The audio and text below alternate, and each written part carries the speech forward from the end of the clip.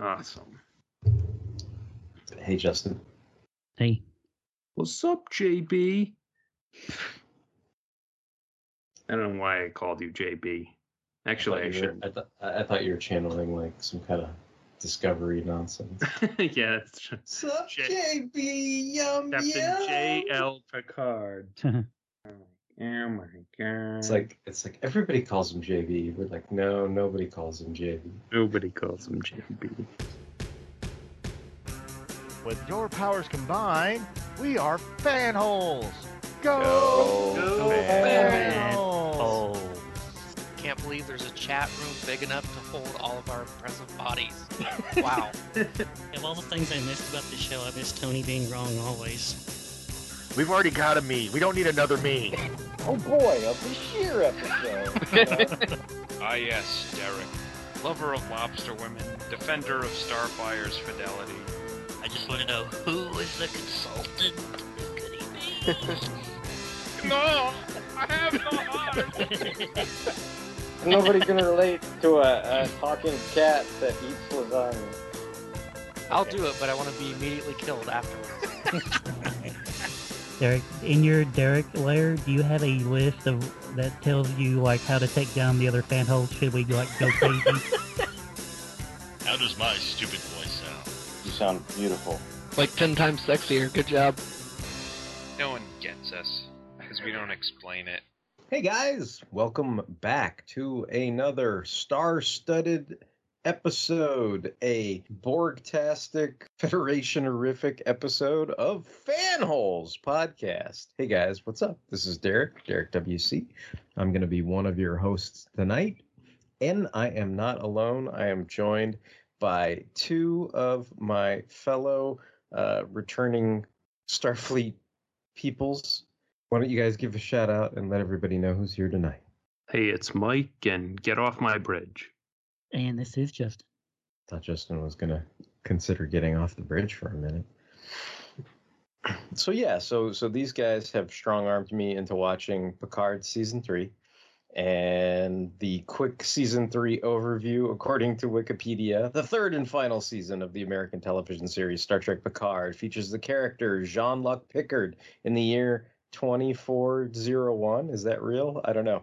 As he reunites with the former command crew of the USS Enterprise while facing a mysterious new enemy who is hunting Picard's son. And this ran from February 16th to April 20th, 2023. 10 episodes on Paramount Plus. So,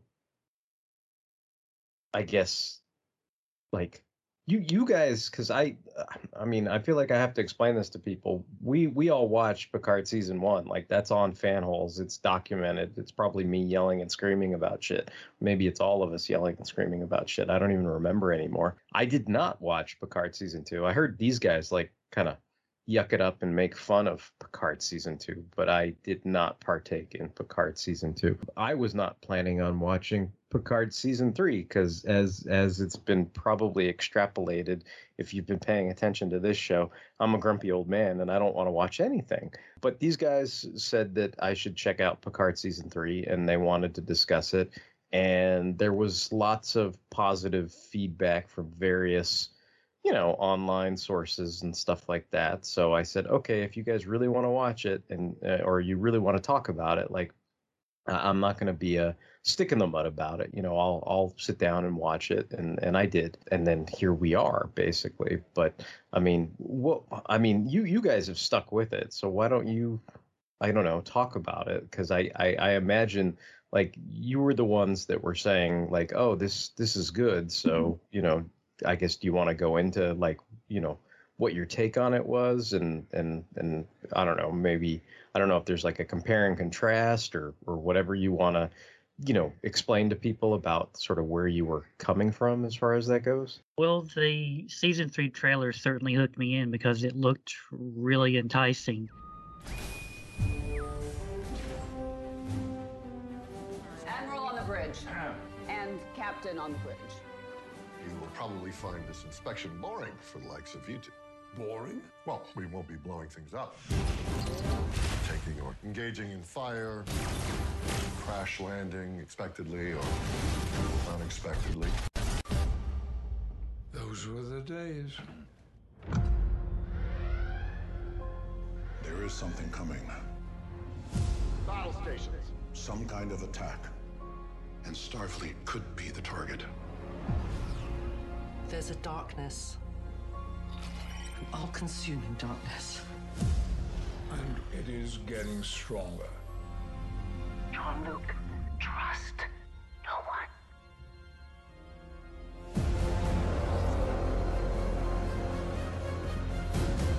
Jean-Luc Picard. We will have vengeance. You and I have traveled to the far reaches of space. But something's different now. This is the end, my friend. Geordi! Such pathetic old warriors. I, too, was once irrational, violent. Is anybody you know still the person you knew? This is life or death. It's always life or death, Jean-Luc. When has it not been? With each ticking moment, I will take another piece of you. Battle stations! Survival. It's human nature, pal. We fight or we die. Hold it! Gun it! I need you. All of you. We're with you. Always. Engage.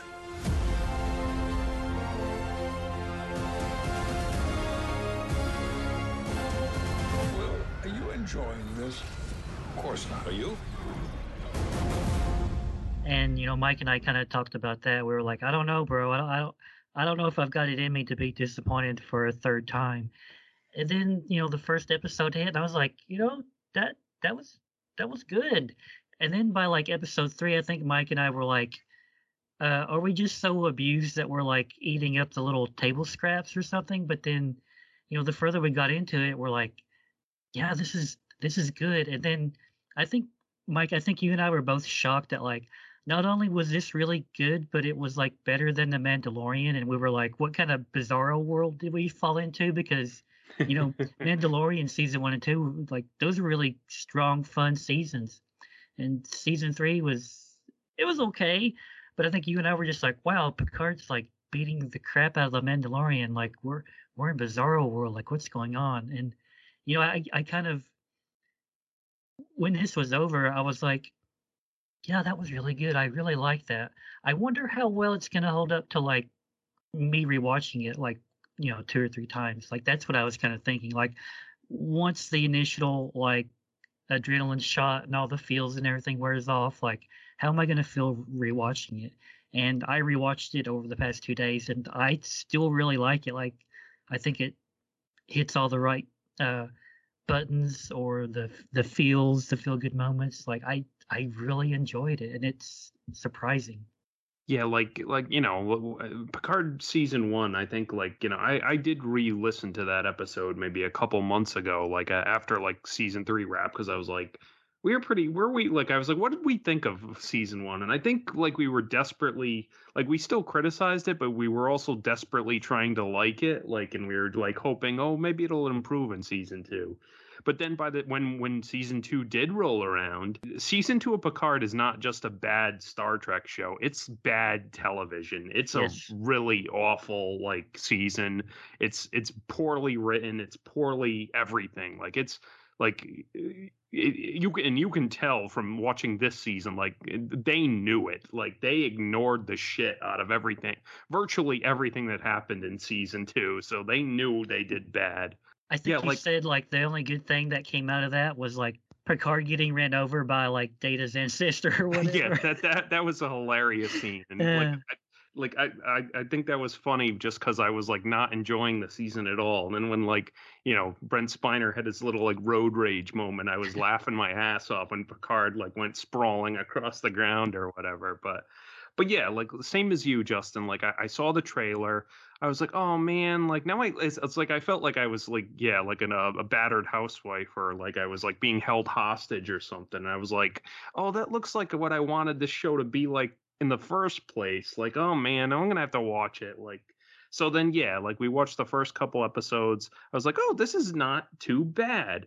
And I think by episode 5, like when Ro came back, I was finally like, okay, this is actually good. This is not just like, you know, it's better than it was. This is like good. This is like 110%. This isn't just like, you know, slowly eking its way into acceptable. Like, so, and then, you know, by the end of the season, I was like, man, that was really good. And I think I said on the message board, and, you know, it's like, I wish it was the one and only season of Picard, basically. Like, I almost wish it was like, you can go as far back and say, like, you know, I wish these were the only Next Generation, like, movies or something. Like, if they had never done movies and they chopped this up into, like, 3 blocks and released it as a trilogy or something, like, you know, that's like how enjoyable and how good it was. And like maybe, you know, maybe they did hit the member berries a little too hard, but I think they, you know, they made it work. Like they earned all of it. Like, and I think the best, like the biggest, like I was going to say the most damning maybe indictment of seasons 1 and 2 is that in season 3, like all the new characters they introduced, I liked every single one of them. Like there wasn't any character I was annoyed by. Like all the new characters, I was like, I want to see more of these new characters. And like, you know, I think that's like probably an indictment of the cast of like season 1 and season 2. But you know, like I know like Star Trek fans are all, you know, they got the hashtag or whatever, like, you know, make Star Trek Legacy happen or whatever. And they want, you know, more adventures of like, you know, Seven as captain with Jack Crusher and all those guys on that ship. Like, so like, you know, I'll watch that show. So, I mean, I think that's like, you know, the biggest praise I can like give it as like in general. But I think me and Justin are, well, go ahead, Justin. What were you going to say? I was gonna say further to your like critique about the new characters, like this season actually made Rafi an actual character that you cared about. Like season 1 and 2, she's there, she's totally in your face, and she's angry, and she's got an attitude and everything, and she's just very unlikable. And in this season, like she's hanging out with Worf, she's doing the spy stuff, and like her interacting with Worf, like it helps sell her to the audience. But like it's not just that she's a former drug addict and all this other stuff and she has family issues and stuff, but like all that stuff was just like very surface level on her character in the first 2 seasons, and it's just like, I'm angry, I'm on drugs, blah. And they didn't do anything with it. But in here, like they actually do stuff with it and you feel for the character. It's like she's got all these like accommodations that can never be spoken about because it's like Starfleet intelligence stuff. And then at the end, you know, Worf leaks it, and he's like, "Whoever leaked this information is a man of great honor." They have a hug and everything, and it's like not only does her interacting with Worf kind of help put her over, but like they actually like took the time to like make her a well-rounded person where you're like, okay, I hope she doesn't like get murdered by the, you know, space gangster people or whatever. I was gonna say, like, you know, my opinion of Raffi, like in the first episode when she was like all strung out and like trying to get a hit or something, like speaking to my opinion of Raffi at that time, I was like, oh, what, did she sink even lower? Like, yeah. I was like, that's like my initial reaction. My gut reaction was, oh, she's gotten even worse. Like, what a surprise. But yeah, like they mostly managed to salvage her, I think, and I think they did it in the time-honored fashion of you know, have this character that everyone loves and thinks is cool, Worf, say like, no, you are actually cool, and like, you know, and the audience is like, well, if Worf thinks it, like maybe she is cool, like, you know. But I was gonna say, like, you know, now we know obviously how, you know, me and Justin feel about it, but I think we're both anxious to hear like, what are your thoughts, like for good or ill, Derek, like of this? I was trying to treat this to give myself motivation, because as you guys know, I'm not particularly motivated to watch any of this crap. So as a reward, I was like oh, Red Letter Media like reviewed all of this, right? So I was like, okay. So after the first episode came out, they did a review on it. So I was like, all right, to get myself started, I was like, I'm gonna watch the first episode and I'm gonna watch their review. And then I decided, even if I hate every single one of these, my treat is gonna be that I'm going to watch the Red Letter Media review. And so I watched the first episode and I kind of went, oh, okay, that was fine. Like I didn't have any like immense problems with it or whatever. And I got to watch the Red Letter Media review, and, Rich and Mike were both cautiously optimistic and everything. And I was kind of like, okay, like that's fine, whatever. You talked about how these were like, 3 movies essentially, right? I'm just going to say I really liked the first movie. I didn't understand the second movie. And unfortunately, I get why you guys love all 3 movies and you like the third movie. But because of all the bullshit we've had to deal with lately, like, I think I was numb to the third movie. Like, all the member berries you talked about, like, my tongue's been burnt, so I can't even taste member berries anymore. Like, it like just doesn't work on me anymore. It's like I feel like fucking Jabba the Hutt, like where I'm like, ho ho ho, like, dude, fucking Jedi mind trick shit just doesn't work on me, right? And it was funny because the Red Letter Media guys were like, "Are we compromised? Like, are we, falling for all the memberberry bullshit?" And ultimately, the conclusion they came to is it doesn't matter, because they said, "Oh, this is really good, and we liked it, and we had a good time, and who cares if we're compromised?" And I like what you were just saying. I wish these were the Star Trek feature films we had gotten instead of the feature films we had gotten. I kind of feel like I don't know if I'm just being counter just to be counter, but like it made me wonder, because my gut response was, yes, you guys are compromised, because what happened to the Mr. Plinkett that like fucking ripped a new asshole into First Contact? Like, that's who I wanted to see and have some good, criticism of what we saw in these 10 episodes. But I think, like, just like I'm numb to it, I think like they're tired of doing that. They're tired of breaking shit down and whatever. And I get exactly what Rich says in the beginning, where he's like, you know what? I usually write lots of notes when there's things I don't like, and I only have like this half a page of notes. So obviously I liked it, right? I don't have like, 5 pages of notes because this thing sucked, right? But I don't know. I mean, if you really want to know what I thought, like breaking it down, like 1 through 4, I liked a lot. Like, it was satisfying. There were dramatic conflicts. The only thing I was going to ask you guys is, did I wipe this from my mind? Like, was Riker's kid dead in Picard season 1? Like, I don't remember anything. Yeah, they had a dead son. Like, they had a daughter and they had a son who died. And they set that up in season 1. Yeah. Did it happen on screen?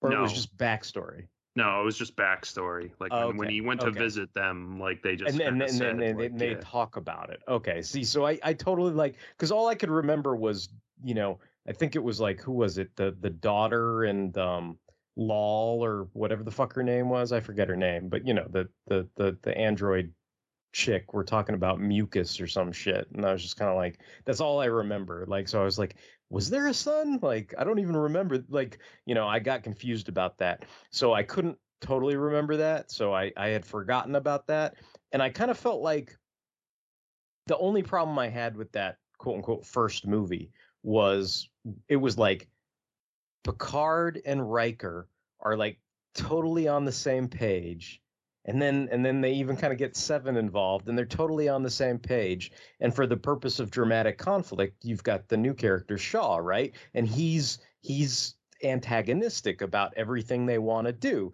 And you're like, okay, well, that makes sense, right? And that dramatic conflict I thought was really good, right? Because it's like, he's like, no, this is my ship. I want, I'm the captain. I'm doing it my way. Like, we're not going to do things, be wild cowboys and go off on adventures and all this other shit. And that conflict made perfect sense to me. The minute Shaw gets taken out and has to go to sick bay and is like, look, you got us into this fucking mess, Riker, you got the command codes. And I was kind of like, oh, cool. Like, Riker gets to do some cool shit and whatever, right?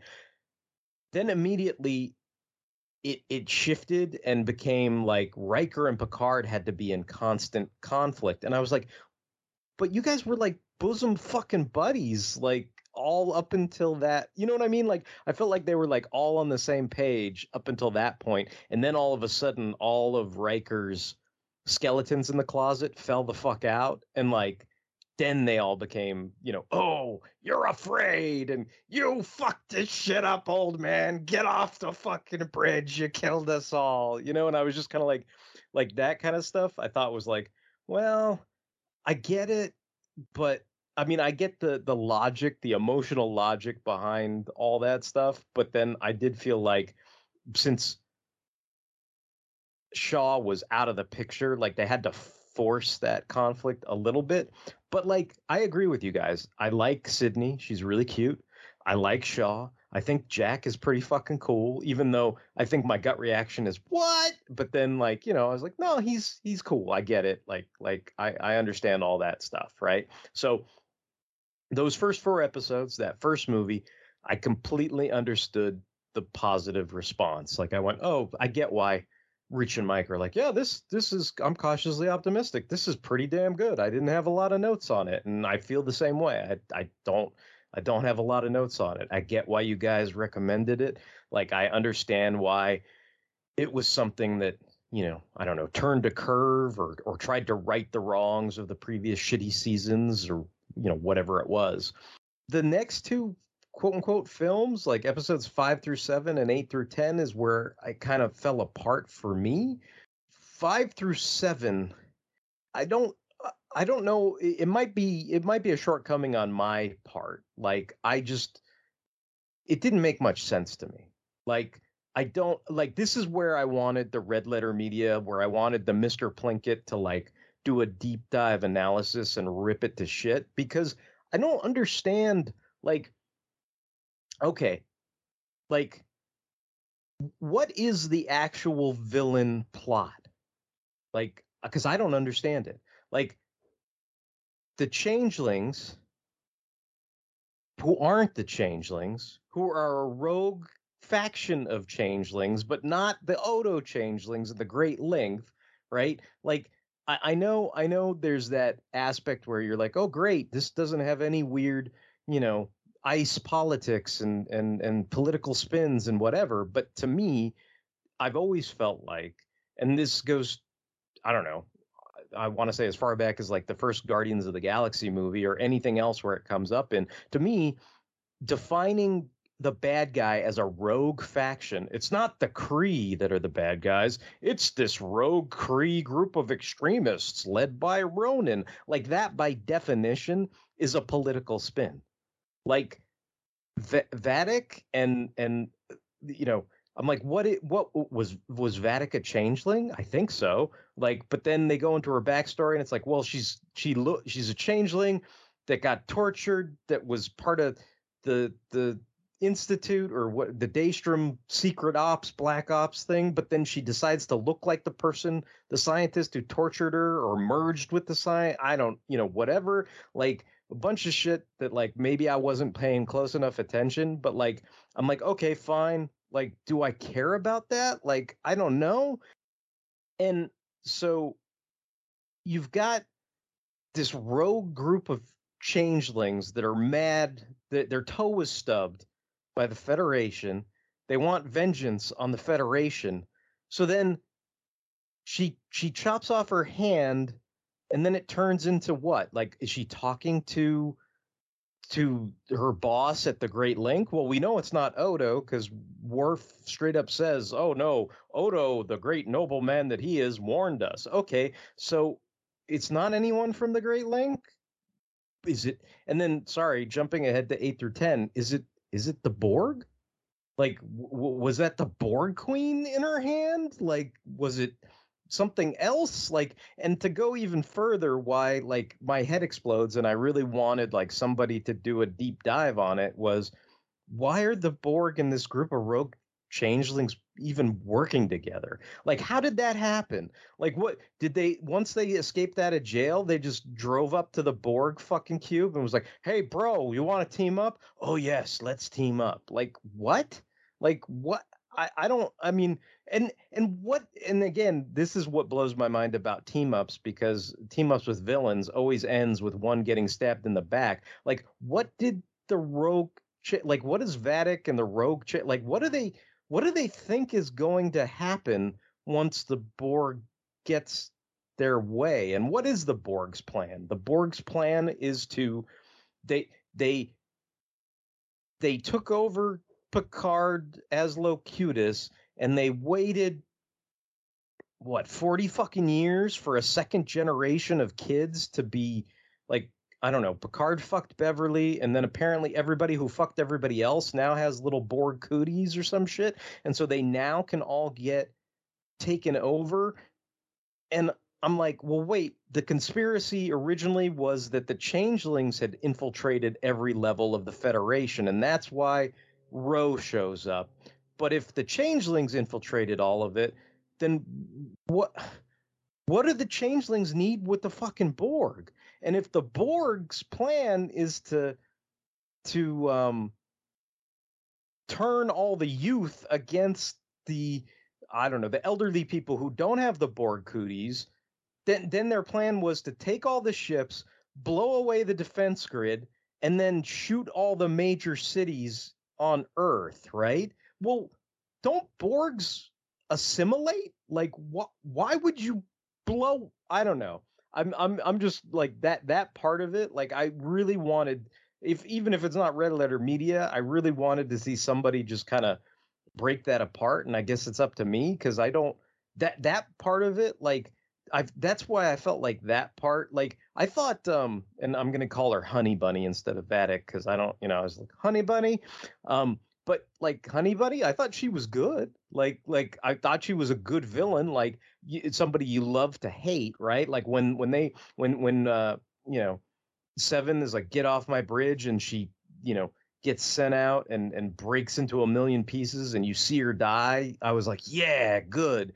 But of course, that made me question, like, that's something that's satisfactory in terms of a movie, but like, I kind of wondered if there was going to be some kind of, like, this is not Star Trek, this is not Federation, kind of criticism. And I don't think there was from anybody. I think everybody was fine with it, or at least I felt that way from like popular reaction and reception. And so that kind of, I guess, not that I have a problem with it, but I just thought that sort of surprised me, like, because I figured, there'd be like some kind of thing of, oh, the Federation doesn't do stuff that way, or, how they I don't know, Rich and Mike constantly talk about they're tired of the whole Section 31 and everybody in the Federation is secretly evil and all this other stuff, right? And then I thought it was funny because, like, I wondered, for me, right, like, even going through all that,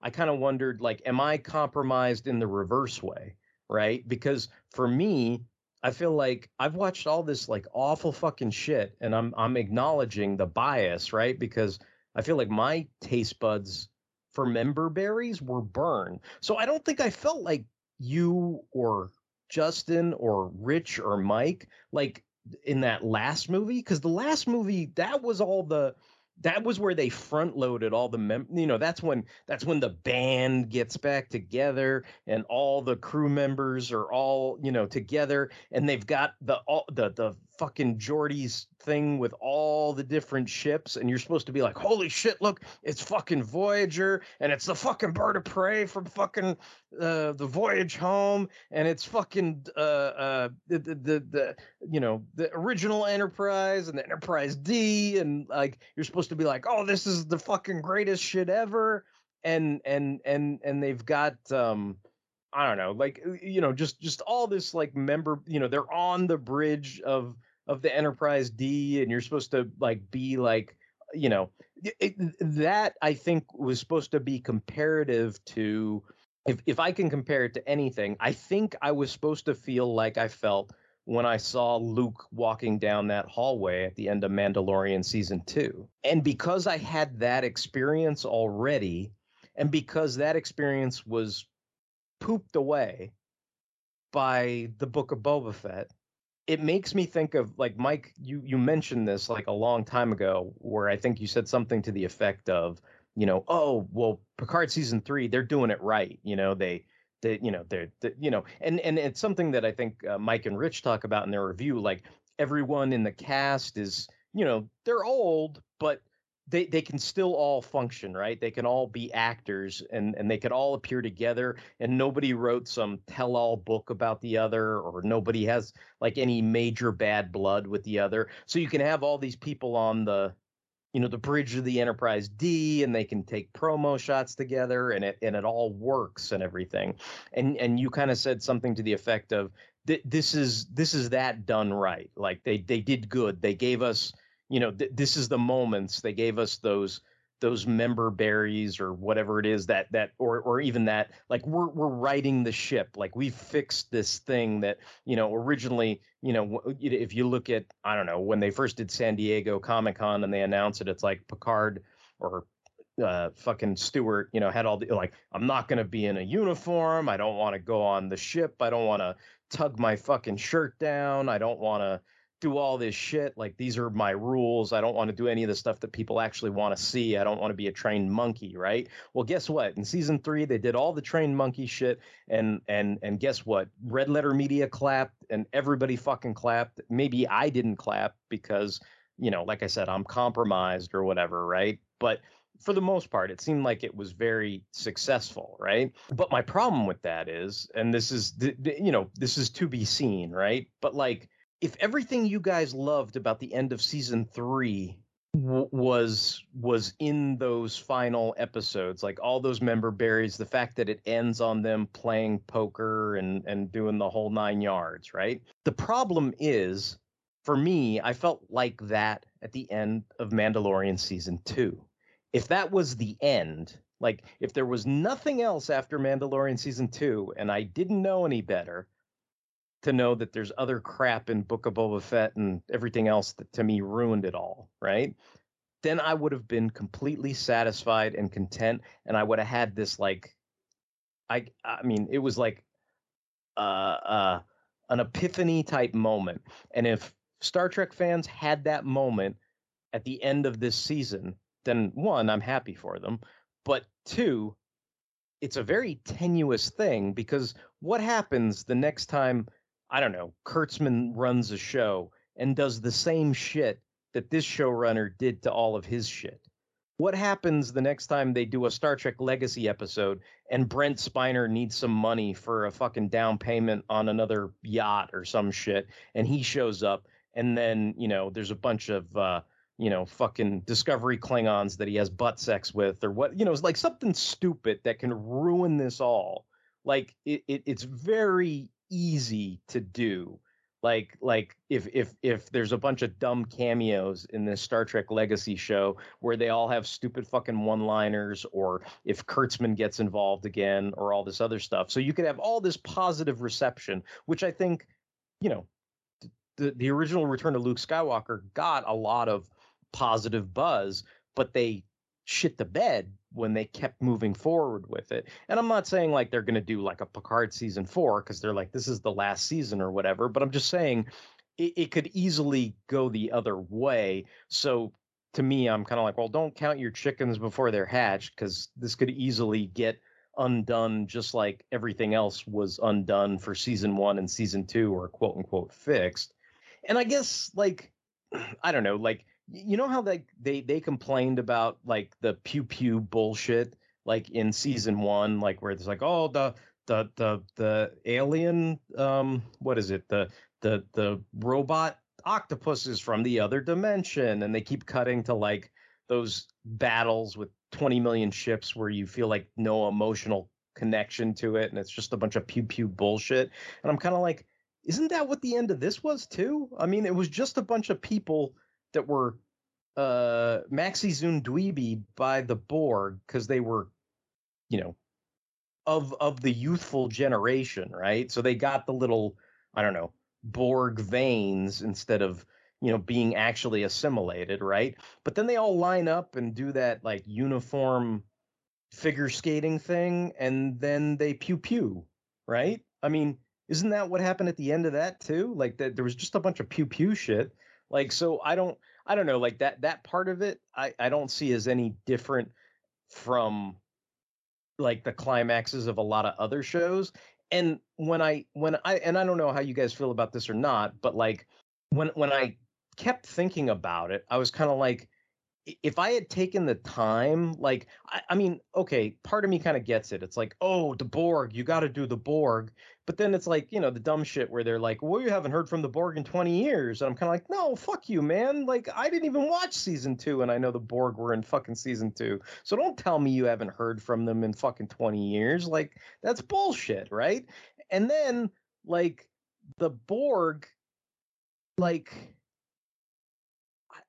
I don't know. I can't wrap my head around why the Borg and these rogue changelings decided to team up, because I'm kind of like, and then it started me going down this rabbit hole of, well, if I'm such a, you know, Star Trek nerd, like what would I do instead? And I was kind of like, you know what? Like if they're so busy fixing stuff and doing like member berry fixing things, like, you know what maybe I would have done? Like, and this is me just backseat driving or whatever, but I'm like, dude, what if you had the Borg team up with those like real conspiracy dudes? Like, remember those guys where they forgot all about them and they had the little like, you know, creepy critters that were inside the dude's chest and they blew that one guy's head away or whatever? Like, what if instead of like, what if the changelings teamed up with those guys? And then, you know, some of the fleet are compromised because not only are changelings there, but they have like the little conspiracy critters inside certain Starfleet admirals. Like, can you imagine like Tuvok, and then it's all of a sudden it's like, "Rawr!" It's the little like dude inside him or whatever. I don't know if you're like fixing member berries or some shit, because like that was something that I had thought of or whatever. I don't know. Maybe that's just stupid, but I get why they're like, oh, you got to have the Borg because the Borg is like the biggest thing ever. And it has to be the Borg, you know? And I was kind of like, I don't know. It kind of reminds me of like, you know, it's like they shot the Wolverine load in the first X-Men movie. You know, they did the whole Wolverine arc. It's like he was a loner and then he teams up and then he's part of a team and he learned his lesson and had his arc. And I'm like, okay, that's great and everything. But then what happens when you actually tell that real solo Wolverine story from the comics? By the time you make the movie of it, then what's your arc? Do you know what I mean? Then the arc's like, oh, he's sad because Jean Grey's dead. And he's sad, and then he learns not to be sad. And I'm kind of like, well, that's not the same thing, right? Like, so, but I don't know. Like for me, like I understand why there was a super positive reception to it. I did really, really like the first 4 episodes of it. You know, I thought it was satisfying, dramatic. I liked all the new characters.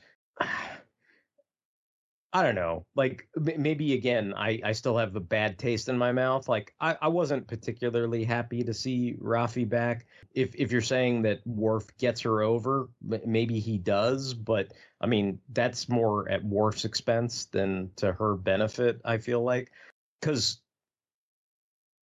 the minute I saw that Shaw was dead, I was like, okay. Like there's some good moments there, right? Where he has the vid for 7 of 9. And I was like, okay, that's kind of touching. And I like that. But then Seven of Nine gets on the bridge, and then Raffi's the first. I was just like, oh, fuck me, man. Like, honestly, I gotta say, like, people can be like hashtag Star Trek Legacy all they want. Like, that's enough for me to be like, no, thank you. I don't care. No, thank you. Like, I don't need that. And I like Sydney and I like Jack, but I'm like, no Shaw, and it doesn't even make any sense to me. Like, but whatever. Anyway, but sorry, I don't mean to be like a fucking asshole about it, but that's my take on it. Forgive me. At some point, asshole became a substitute for charm. Well, I was just going to say to your earlier point about like the Borg's like plan and like, you know, the Borg Queen says something like, oh, we're not about assimilation anymore. We're about evolution. So like, I feel like, you know, the Borg's new plan is to like, you know, they infected all like the youth and whatever, and they were going to have them all breed and make like new, like organic, like Borg or something like, or, you know, something, you know, and maybe where are they going to breed if they blow up all the major cities? I don't understand. I don't know. They would have hashed it out. I don't know, but and I guess, you know, like you said, I think like, you know, Vadic's like sect of changelings was just like a rogue faction or whatever. So I mean, like, you know, they reached out to the Borg reached out to them, and you know, the Queen is pretty much in dire straits at that point because they say like she's cannibalizing all the Borg on her cube to keep herself alive or whatever. So maybe she does need like agents or something, that like she does need allies for one. Well, and that I thought was interesting too, because it's like, okay, if you need agents, fine, but then why is Vadic shitting her pants when she talks to the thing in her hand, if that's in fact the Borg Queen? Like, because I don't, you know, like either she's on her last leg and she needs agents, or she can smite them at any time. Like, but to me, maybe it's an extreme, but I'm like, it's either one or the other. And I did think it was kind of, I mean, how many fucking rogue changelings can, like, I mean, I get it. The reason why they were so rare on Deep Space Nine was because the technology, and they didn't want to spend the money to do the changeling effect. And I get that. But there was something about them on Deep Space Nine where you didn't see them very often. And to me, it seemed like even in the Dominion War, the actual changelings, the founders, like, not only were they regarded as gods by everybody who served under them, but I mean, at best, what were there, like 20 of them, 12 of them? Like it didn't seem like there was a whole lot. The whole point was they were hunted to extinction, and that's why they went off to the far end of the whatever it was, Gamma Quadrant, and built this whole anti-federation, because they figured solid people sucked ass, and they were gonna, you know, make their own, organization or whatever, where, you know, they had liquid people and they'd be awesome, right? And like, just what I don't get is like, this is the thing where I feel like no thought was put into it, because it's like Vadic has those henchmen, and then they have that discussion of, are those henchmen changelings? And apparently the answer is yes, because when they take over the bridge, not only does Vadic, you know, changeling into the turbo lift, but one of her little minion dudes changelings into the turbo lift. So then the assumption is all those guys with the, I don't know, those hench guys or whatever they are, those are all changelings. Those are all rogue changelings that were tortured and have a beef with the Federation, right? And I'm like, all of those guys? Like I don't know, like and then she shoots one of them that talks smack to her, right? Like, because they're having that one thing, and they're fighting back and forth, and eventually at some point she just, you know, the guy talks too much lip to her and she blows him away, right? And then she keeps smoking her cigarette and says, okay, you take the comm and go do whatever.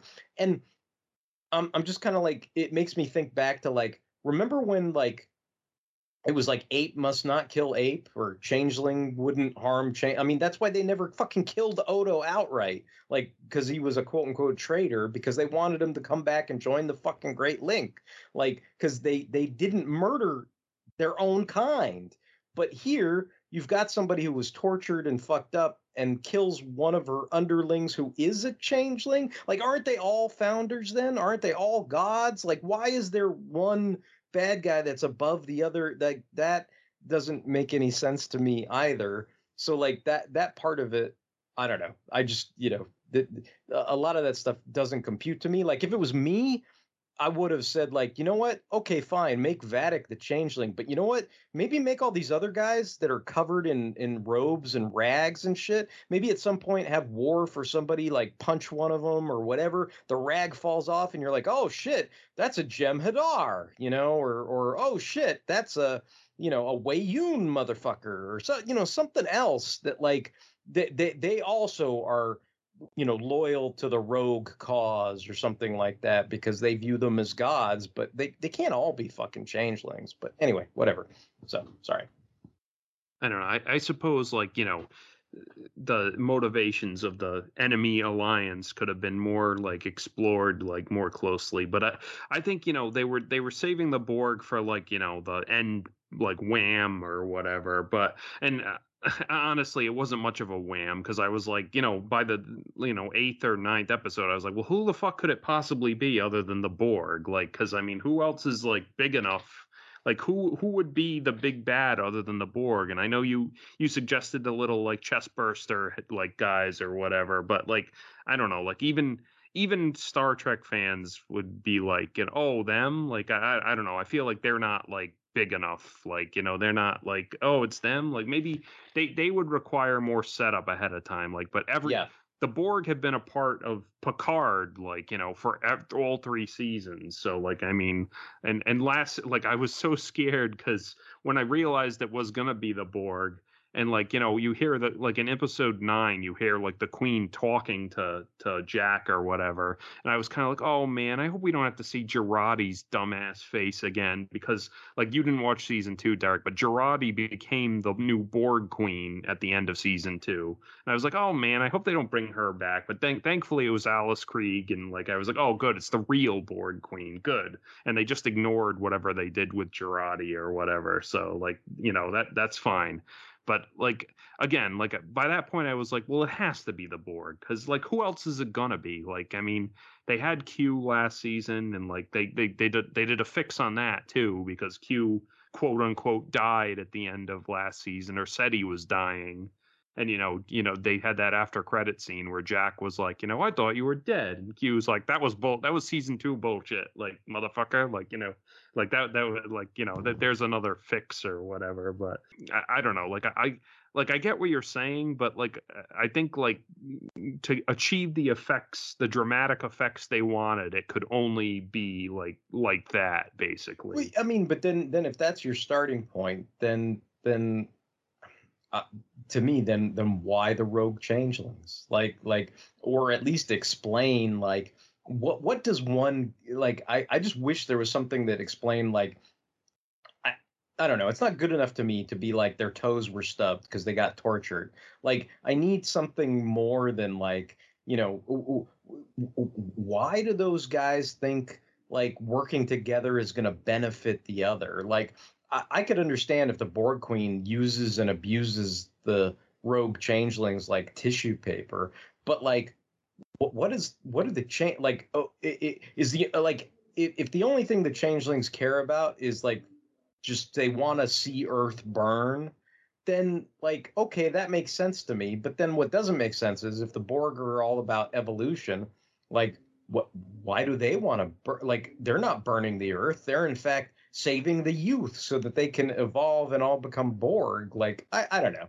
Anyway, maybe it's just me, but I just, I think I dug what they were doing, like I said, in the first 4 episodes in that first movie, but I guess for me it's not bad. Like, it's good, like, but it's just, I don't know, too much patching and fixing, and like, it's like, I don't know, like, I guess what I'm saying is, for me, it's too little, too late. Like you're not gonna win me back over or whatever. Like I don't think I'll ever watch this again. Like I'm not as enthused about it as like Mike and Rich were. You know what I mean? Like I just it was fine. I thought it was fun, like to a certain degree, and then I have to be honest, like after a certain point, it was kind of like just noise that didn't do too much for me, and like I guess I feel bad about that, because I guess I'm supposed to be like, oh my god, they're on the bridge of the D, like that's so great, and I'm just kind of like, I don't fucking care, like I just don't like I don't care that they're on the fucking carpet, like I don't know, it wasn't to me it wasn't like anything that blew my I mean, You weren't broken down enough, Derek. I think you didn't watch season 2, so I think like you and me and Justin, you weren't broken down far enough that like this seemed like a quantum leap. But that's the fucking problem. It shouldn't, dude. You can't like, cause the husband didn't beat the wife hard enough. Like you're supposed to be cool with just a backhand instead of a punch to the face. I mean, it's fucking stupid either way, right? Like, I mean, both of those things are not good, Like, I don't know, man. But I don't know, Justin, yell at me. Tell me I'm a big duty head. Say something. You're a big duty head. Okay. Keep going. No. No? Don't do that. All right. All right. Yeah. No, but like I guess I don't see this as a like, you're saying it's like a backhand, but I don't even see it as that. It's a like, it's I feel like it's an open hand, and it's like here, like we're sorry. Okay, that's fine. Like that's fine. Let us like pick you up from the floor and like dust off your jacket and like bring you a like seat to sit in and stuff, and we'll make this right. Like basically. And all I'm saying is it's only gonna be a matter of time before the person starts beating on you again. Like that's all. This is all flim-flammery. Shammery, like that's how it always works. They say, I'm so sorry, baby, I'll never do it again, and they will. They totally will. So I don't know. I guess I don't like judge what's not happened yet. So like yeah, like we'll see. Like maybe like you're right, you'll be right, and like in a year, like I'll be like, oh, like they went back to the well and they tried to get the water from the well again, and this time it was like rancid and shit. Like it was like gross, like it was gross, dirty water, and too bad. But this I think they went to the well and they came up with fresh water this time. So like even though it was technically old water, but it was still like this is the water like we haven't touched in like 20 or 30 years or whatever. So. Here's the like instead of like we got bad. I'll get off the water analogy, but look, I don't know. I think this is something that was like needed, and just because it was a patch job and it was like it was a lot of apologizing and stuff. I think I think that there was a lot of life in the cast. I think they had fun doing this. Like I think all the performance, like I think they took like some lessons from like previous like next generation movies, and like they made use of the ensemble. Like I think everyone, all 7 of them, had something important to do. Had like they all had a scene. Like I know what's her name, like I think they said it in that Red Letter Media review, but like Gates McFadden was like I read the script to this and like I loved it because I had stuff to do. Like I had real acting to do in it. Like so yeah. Especially in that last episode, like everyone has a key part to play. Like Dr. Crusher is there like firing weapons, and everyone's all like surprised that she's like spot on, and she's like, hey, a lot happened in 20 years. Geordi gets to be in command. Data is the only one who can like fly the ship and trust his gut. Troy is the only one who can like use her abilities and locate everyone on the ship as it's exploding. Worf and Riker are there to kind of like fight the Borg and make their way back to Picard and get the data and everything. And Picard has to like save his son. So everyone has a little piece of the puzzle to contribute to. And if one of them wasn't there, like if they messed up and they didn't have data, or if Worf got left behind on the Titan or something, like the whole plan would have crumbled on top of itself. Yeah, I mean, it definitely, I mean, I think that's the stuff that people are most responding favorably to. I mean, it's a vehicle for that crew, that era, like what you're saying, like everybody gets, they didn't, unlike a lot of the movies, it wasn't just the Picard show or the Data show, right? It was the crew of the Enterprise show. And that's another thing that people are responding favorably to. That's why you're saying, oh, I wish this was one of the movies instead of, the theatrical movies that we got, right? Yeah, like, I mean, I think, like I said, and it, like, again, a lot of it is just like apologizing or like fixing things that like really like irreparably broken and stuff. But it's like, all the new characters. Like, I think if this was handled by a different like creative team, or like, it would have been like the usual, like you guys like say, like New Trek or whatever, where Shaw would have been toxic white male captain, and that would have been the end of him or whatever. But like, he has 3 dimensions, you learn more about him. He's a 3-dimensional character and stuff. And I think you would have had stupid ass shit like Sydney would have like done like some what would have happened if this was still like doing by the same exact creative team as like season 2 and season 1. It would probably be like Jacqueline Crusher or something, and it would be like a female, like he would have a daughter or something. And like, I mean, maybe I'm sounding, I don't know, sexist, or I'm not, like, I'm trying to like it would be something that where it would come off as annoying rather than like, I don't know, like Jack Crusher, I liked him. Like, I think he was like charming. And the thing is, he was cool and shit. He got to do cool shit. He had like superpowers. He was the chosen one, special one.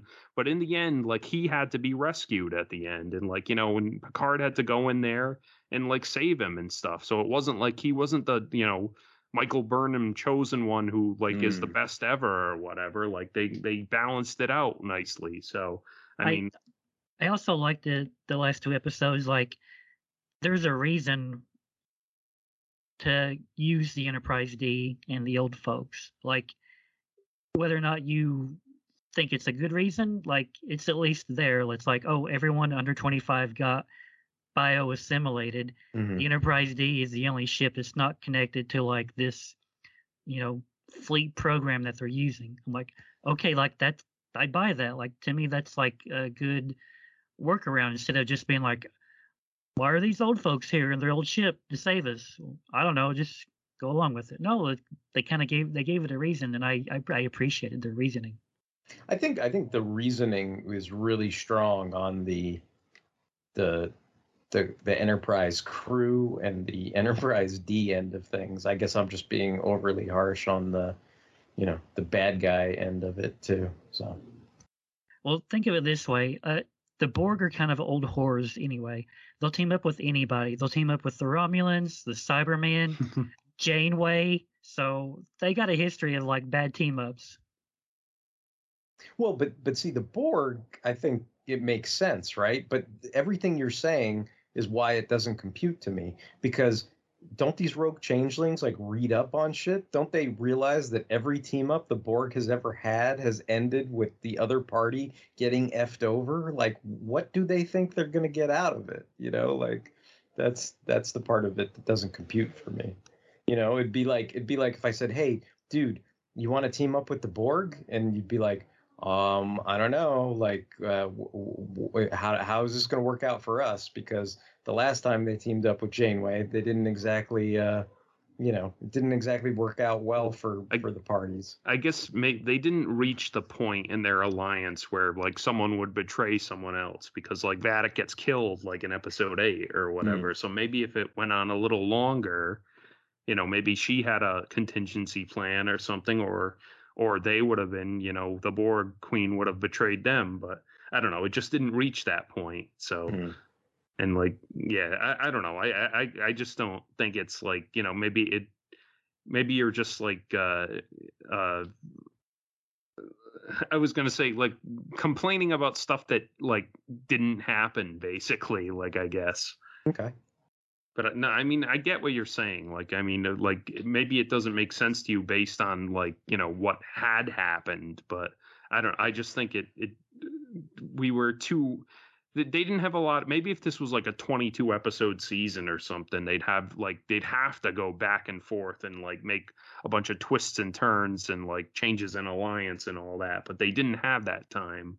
So like, in fact, I was really impressed that they killed Vadic off at like episode 8, because I felt like she didn't like overstay her welcome almost. Like she was, and she wasn't like super best like Star Trek villain ever, but I think she had the attitude. Like I don't know what it is, but she had the like presence of a usual Star Trek villain. I feel like that. I feel is lacking like in a lot of modern Star Trek villains. But yeah, and to me she's better than Sauron and F. Murray Abraham and Shinzon. Like she's way better than those guys. Yeah, it's sad to say that about F. Murray Abraham because he's such a great actor. And then Sauron too. I mean, they did the best with that material, but like Amanda Plummer is definitely like chewing the scenery and having fun, and it doesn't come across as cheesy or lame or anything either. I mean, she sold the Eric Bana lines better than Eric Bana did, I guess. Yeah. Good afternoon. I believe it is afternoon in Sol System. If I did have a criticism, it would be they've only got like 4 sets they keep using, and they've got the Titan Bridge and the sets on the Titan. They've got Space Crime Planet. They've got that 10 forward bar, and then I guess they've got those sets on the Shrike or whatever. And I get it, like between getting the old TNG crew back together and rebuilding the Enterprise D Bridge and then the special effects for the last episode, I'm sure they like blew through their money and they needed to reuse those sets. That's probably why we don't have any like, well, there's 2. That's probably why there's only like 2 traditional looking assimilated Borg. Like they just probably didn't have the money for like, first contact level of like a whole bunch of extras like running around in Borg outfits. So I guess they had to like save money by like reusing a bunch of sets. Like that bar is from like season 2 of Picard. So I guess that's either a place they could revisit or it was still standing and they could just go back to it or whatever. But I'm guessing they needed to like save money, and I get it, but I just kind of wish that there was like a couple more sets that they could like go, and if you're going to have a conversation, like go somewhere else and talk for a little while. Like I kind of got tired of them going back to the bar every now and then, that they needed to have a little, Picard and Crusher chat. But that's their safe space, Justin. That's their what do they call it in their the little scream room or whatever the fuck they call those these days. I mean, that's what that is, right? I mean, that's what they were talking about. Like they're like, oh, even when all the power on the ship is compromised, people can still come here and just take solace, And I was just kind of like, oh, okay, like that I don't know, but yeah. I thought the music was really good too. Like I really liked the score to this season. Yeah, I listened to it on YouTube a while back, and it's good. It definitely like borrows little bits of the movies and TV shows. Like when they're at the Fleet Museum, like you hear a little bit of like original series, Deep Space Nine and Voyager, and I was like, oh, that's nice. And then they kind of like pay homage to like the motion picture, 2, 3. I think I heard a little bit of maybe Star Trek 6 in there at one point. Like there's one scene where like they used a little like, I call it the Vulcan music from the end of Star Trek 3, where they're like, it's like kind of percussions or something. And, they're trying to like, do the mind meld with Spock and McCoy. Like I heard that during, I forget what scene it was, but I was like, ooh, I know that piece of music. So even the music is kind of like playing on your emotions, but I appreciated that for the most part. Like that, the end credits where it's like showing you like the readout of the Titan and the cloaking device and like the music playing over that, like I really like that. Like I watched those end credits every episode. I was like, I like this. when you guys were watching this in real time, did you guys? I mean, I know Mike was saying, "Oh, it had to be the Borg or whatever," but like, did you guys have any other discussions? Because I know there was. It sounded like from watching the Red Letter Media videos, there was some discussion over the whole red eyes thing, and that some people thought maybe it might have been the Pa Wraith because the changelings were involved, so they thought maybe it was going to be another like Deep Space Nine big bad or something like that. Like, was that ever? Did you guys ever discuss that? Was that even a thing, or were you just like, no, this is always going to be the Borg? I remember reading a lot of fan theories, like the conspiracy bugs, like that was a theory, and I was like, I could kind of see that. And then another theory was Armus. I was like, okay, that would be interesting, but kind of like you guys were saying, like, I don't know, like, is a normie casual gonna remember the slick monster that killed Tasha? Like, I don't know, like, guys like us, we would definitely remember that guy, but like, I don't know if he would be impactful enough. I don't know. I just kind of went with it. I didn't think too much about who it would be. I think Mike and I kind of joked about it would be someone kind of lame or something, but I don't know. Yeah, like I think the Pa Wraiths crossed my mind, but I was kind of like, I think I was kind of like, it would be weird to have the Pa Wraiths and not have like, I don't know, like Cisco show up or something. Right. Yeah, it's like Cisco, yeah. Yeah, I remember one guy had a crazy theory where it was Red Jack from the original series episode. Oh, the Jack the Ripper type. Yeah, thing. his evidence was like, he's like, dude, when Data hands Lore the deck of cards, the bottom card is a red Jack, and I was like, that's funny, but that's no, that's not gonna happen. Like, it can't be some like old original series villain that, again, normies are probably not gonna be aware of. Like, oh, the main villain of Picard season 3 is a Jack the Ripper. Like, what the heck? Like, yeah, like I said, I ultimately I concluded I was like, it has to be the Borg because dramatically, the through line doesn't make any sense without it being the Borg. Basically, like, who else is that involved aside from Q? Like, who else is really that involved with Picard, like on a personal level? So. And I mean, the Borg might be kind of played out and stuff by this point, but I mean, I think it was fine, like, because maybe this is the final, like, real defeat of the Borg, after they've been finally really defeated like 50 million times. Like, wasn't like, I didn't see it, but isn't like did they said it in the Red Letter Media review? Like, didn't Janeway like finally kill the Borg like forever? Like, well, that was like an alternate timeline thing. No, that happened, and that's why they're in the state they are in this episode.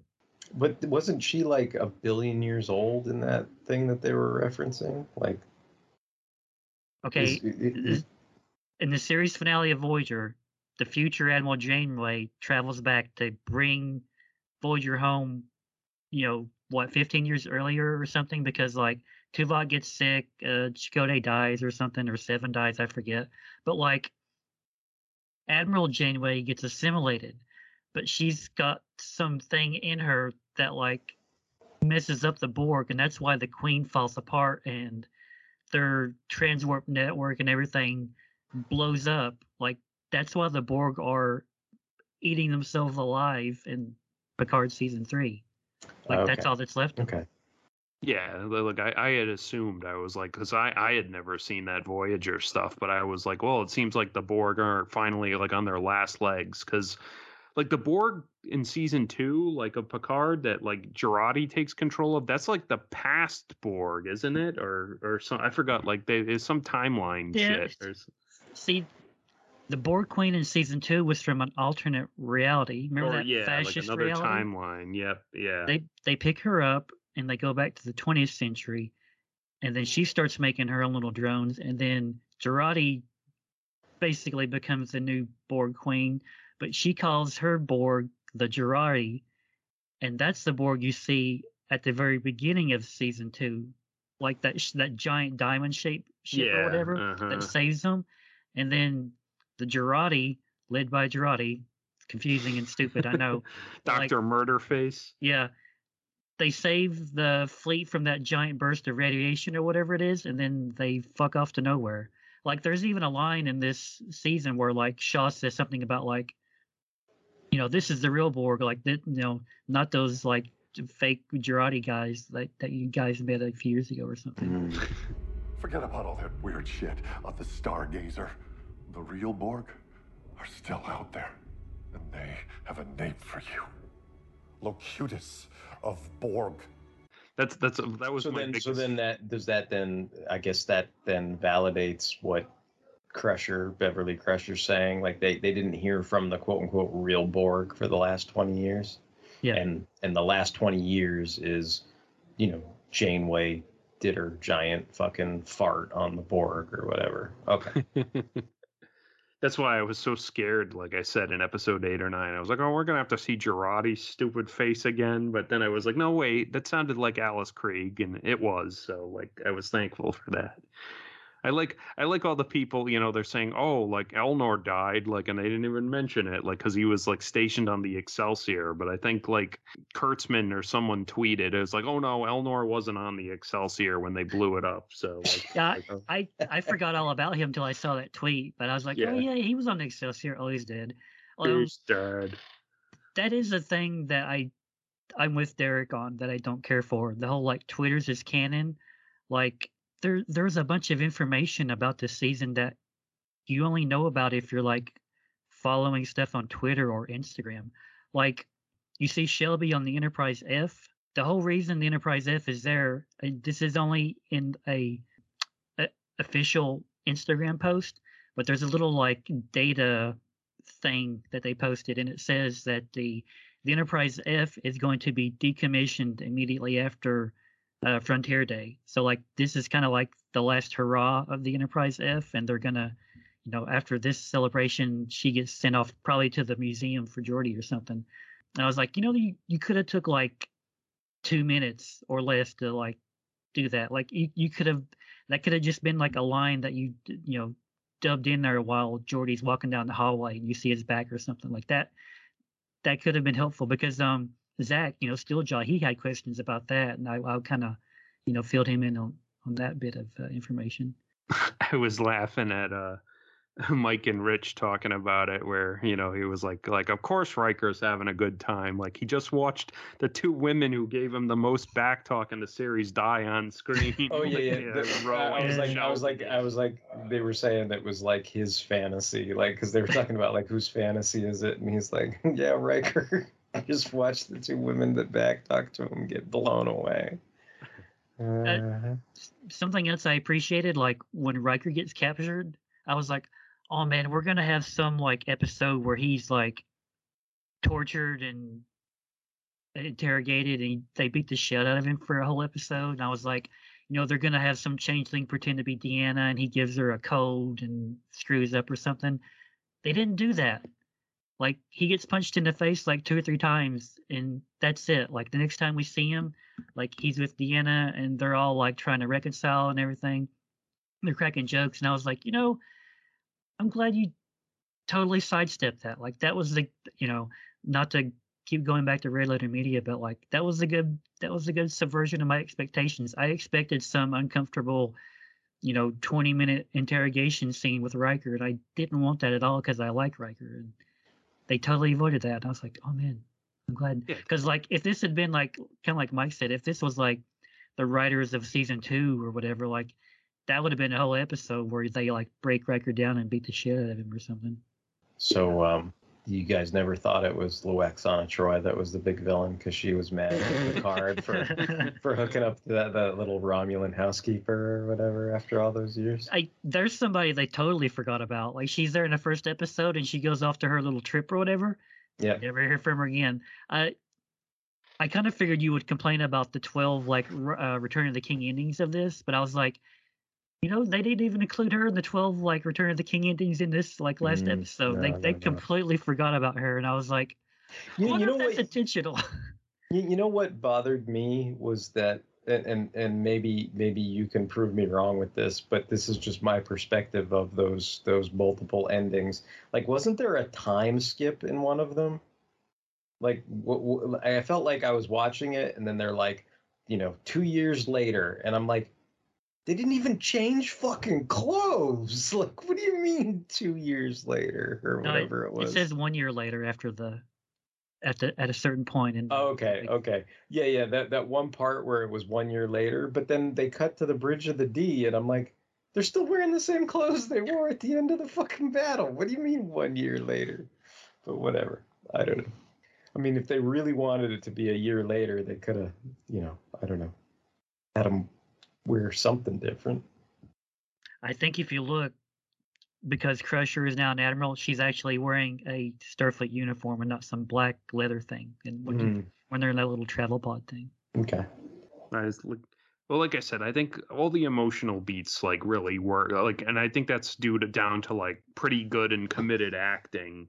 Like, I think all the emotional stuff like really like hit with me. Like, I got a lump in my throat when Ro died. Like, I feel like that was like a, they sealed off a plot thread from like, that went unresolved from, the series or whatever. And I was like, oh man, like, and then I think I also got kind of verklempt when Data was like going through all his memories and whatever, and he had Spot, and I was like, oh, like that's I thought that was a really touching scene as well.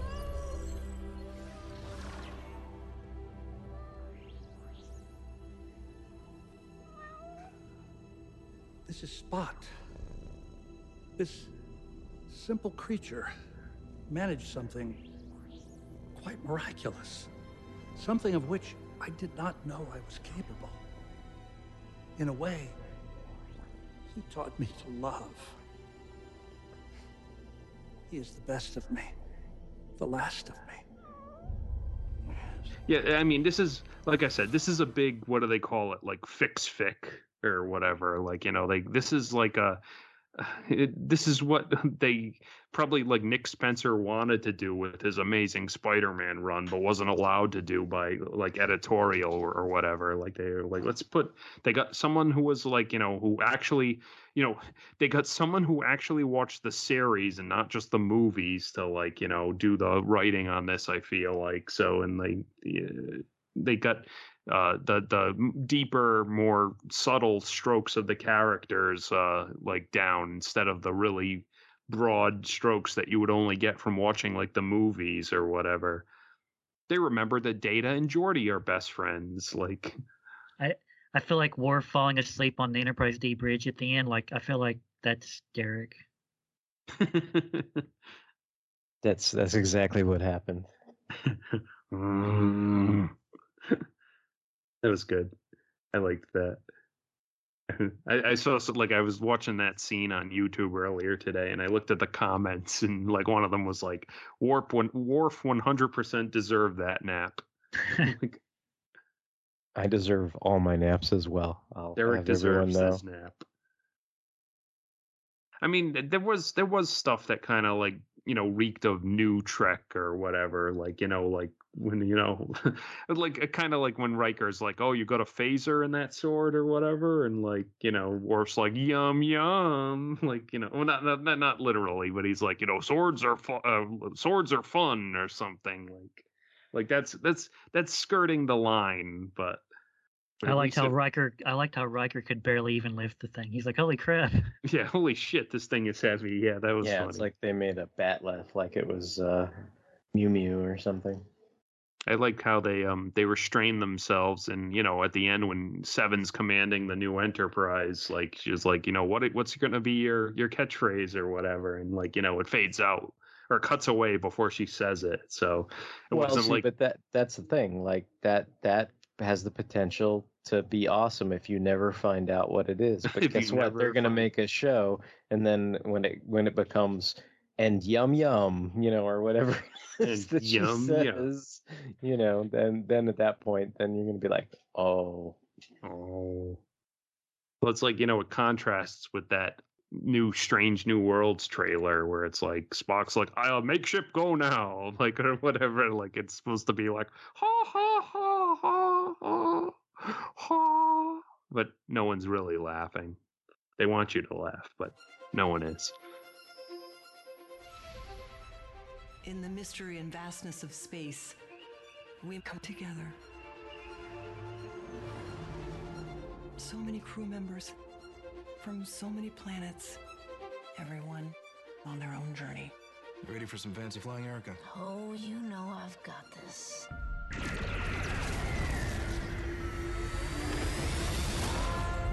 thinking it's a sign that the freckles in our eyes are mirror images. Meet James Kirk.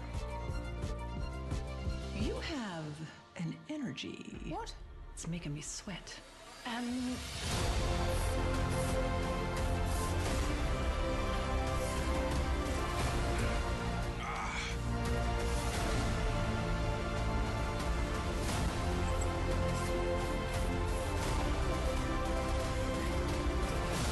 used to think of myself as always alone. Not on this ship. Through great wonders and great danger. The next great age of exploration starts with us. You gonna say your thing? Everyone in the chair has their thing. I would like the ship to go. Now.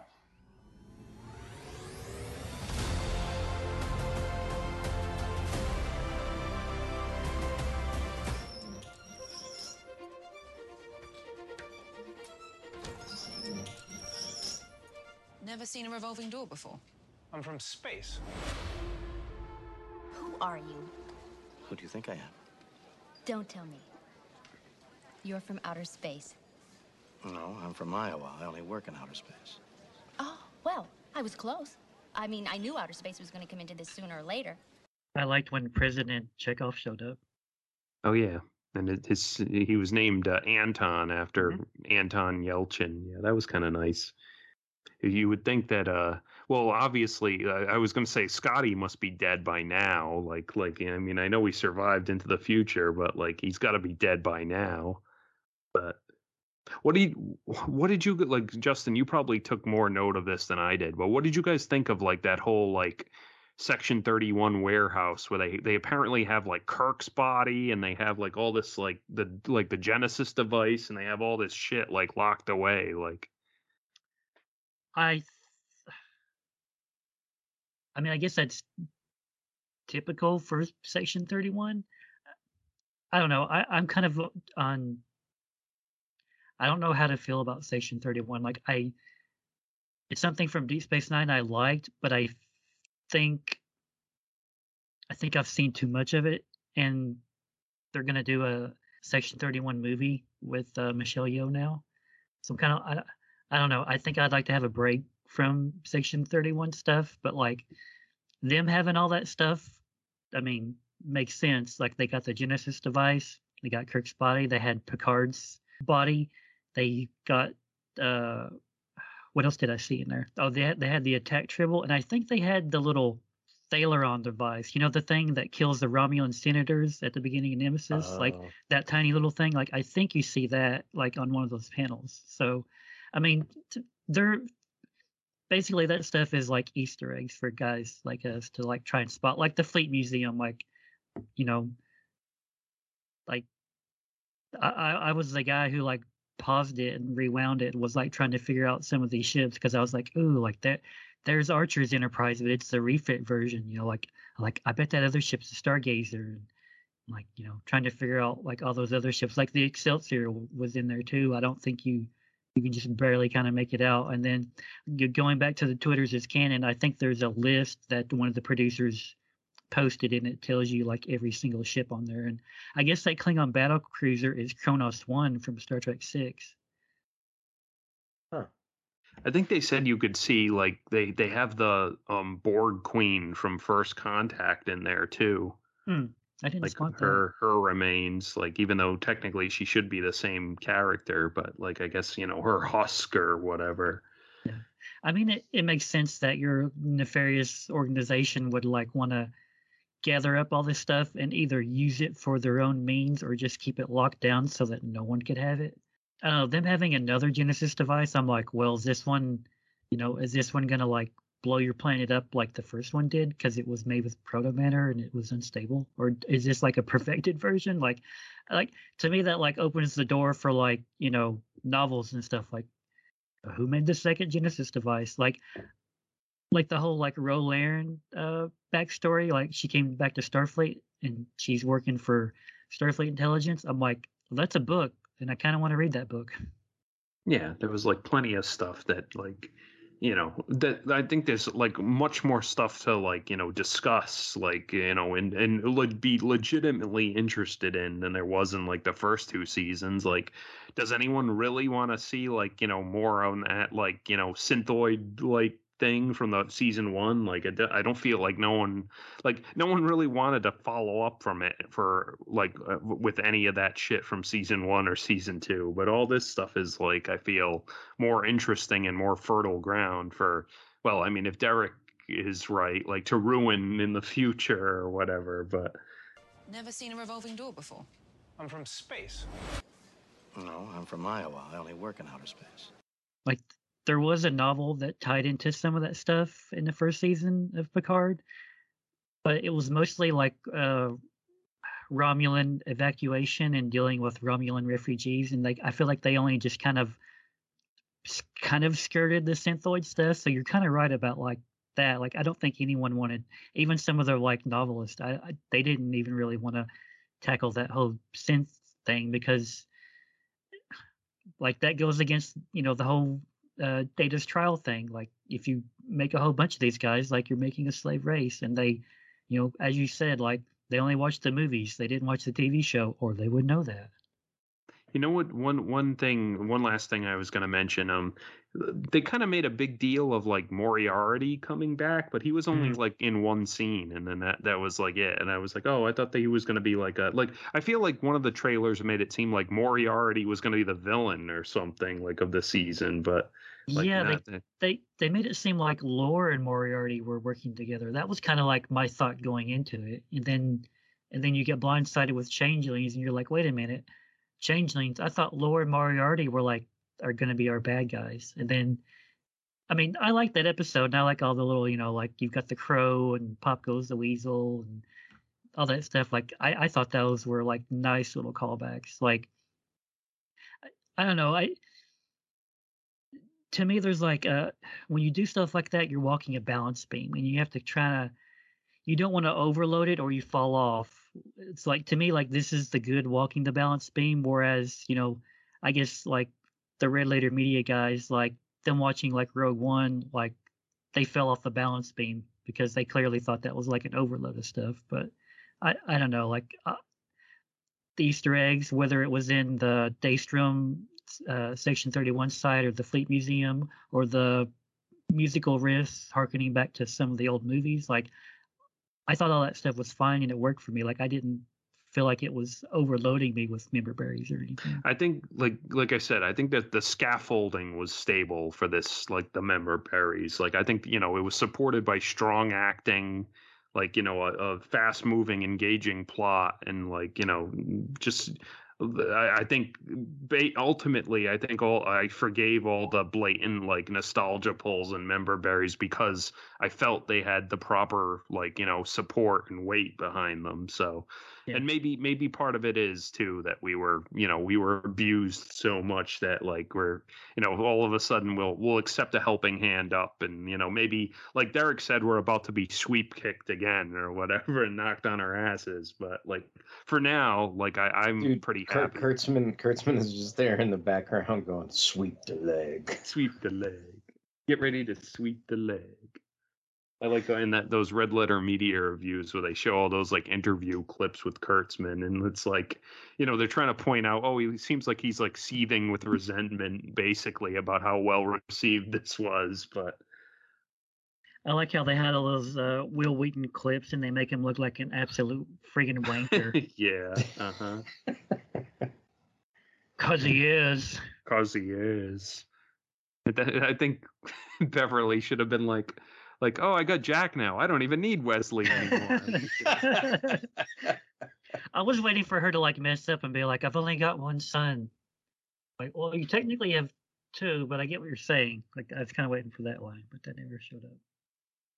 Yeah, he was really good. The dude who played Jack, I said, I think he was super likable, and like even if he was like the new main special chosen one character, I think they did a good balance with him being flawed and vulnerable at certain appropriate times. Yeah, he was good. In fact, that's why you look at my avatar. It's like that's why I picked that avatar, Picard hugging his son, because I feel like that's like Picard saying I'm so sorry for the last 2 seasons, boy, and we're supposed to be Jack. Where Jack is our eye level character. It's we're so sorry. I think I think Shaw is my eye level character, unfortunately. You went along. That's true though. Derek, you went along for the ride. You had severe reservations the entire time, and then finally at the end you just died, and you were like, "I'm not coming back to this." Yep. Yep. Mike and I tricked you into coming along on this voyage, and you died because of it. So. Thank you, gentlemen, in your wild cowboy ways. I will now go fuck off and be Ghost Derek. I loved my favorite line of Shaw's was when when they were returning to Starfleet, and he was like, "I'll let you guys alone to get your bullshit story straight." Yeah.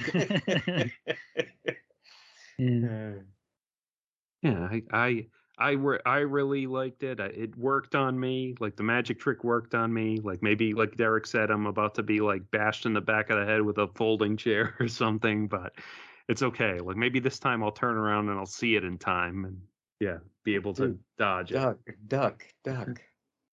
All right. Well, then I guess if that's it, if anyone has any comments, questions, and or concerns, you can reach us at fanholespodcast@gmail.com. You can leave us, me in particular, angry emails, and we can be direct downloaded. This is our proper Fanholes podcast show. You can direct download episodes over on the Blogspot. That's fanholespodcast.blogspot.com, in addition to all our other shows.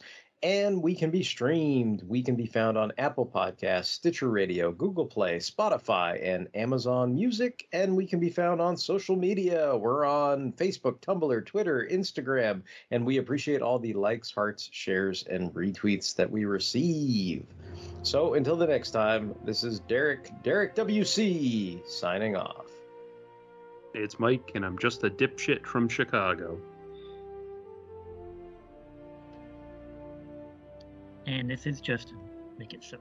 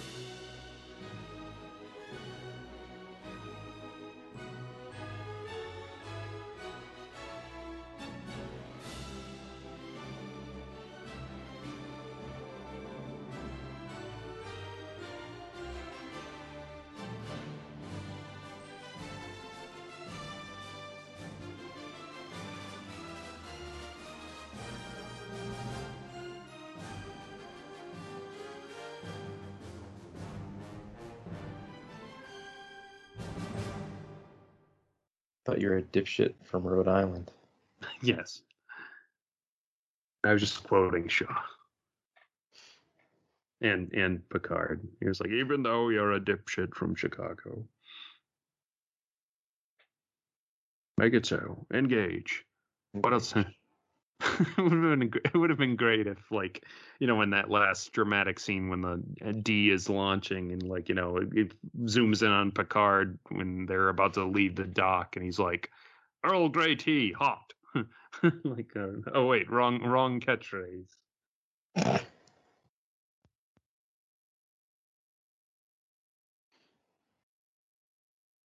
What if Seven's line is dilate the pupils when she makes people launch?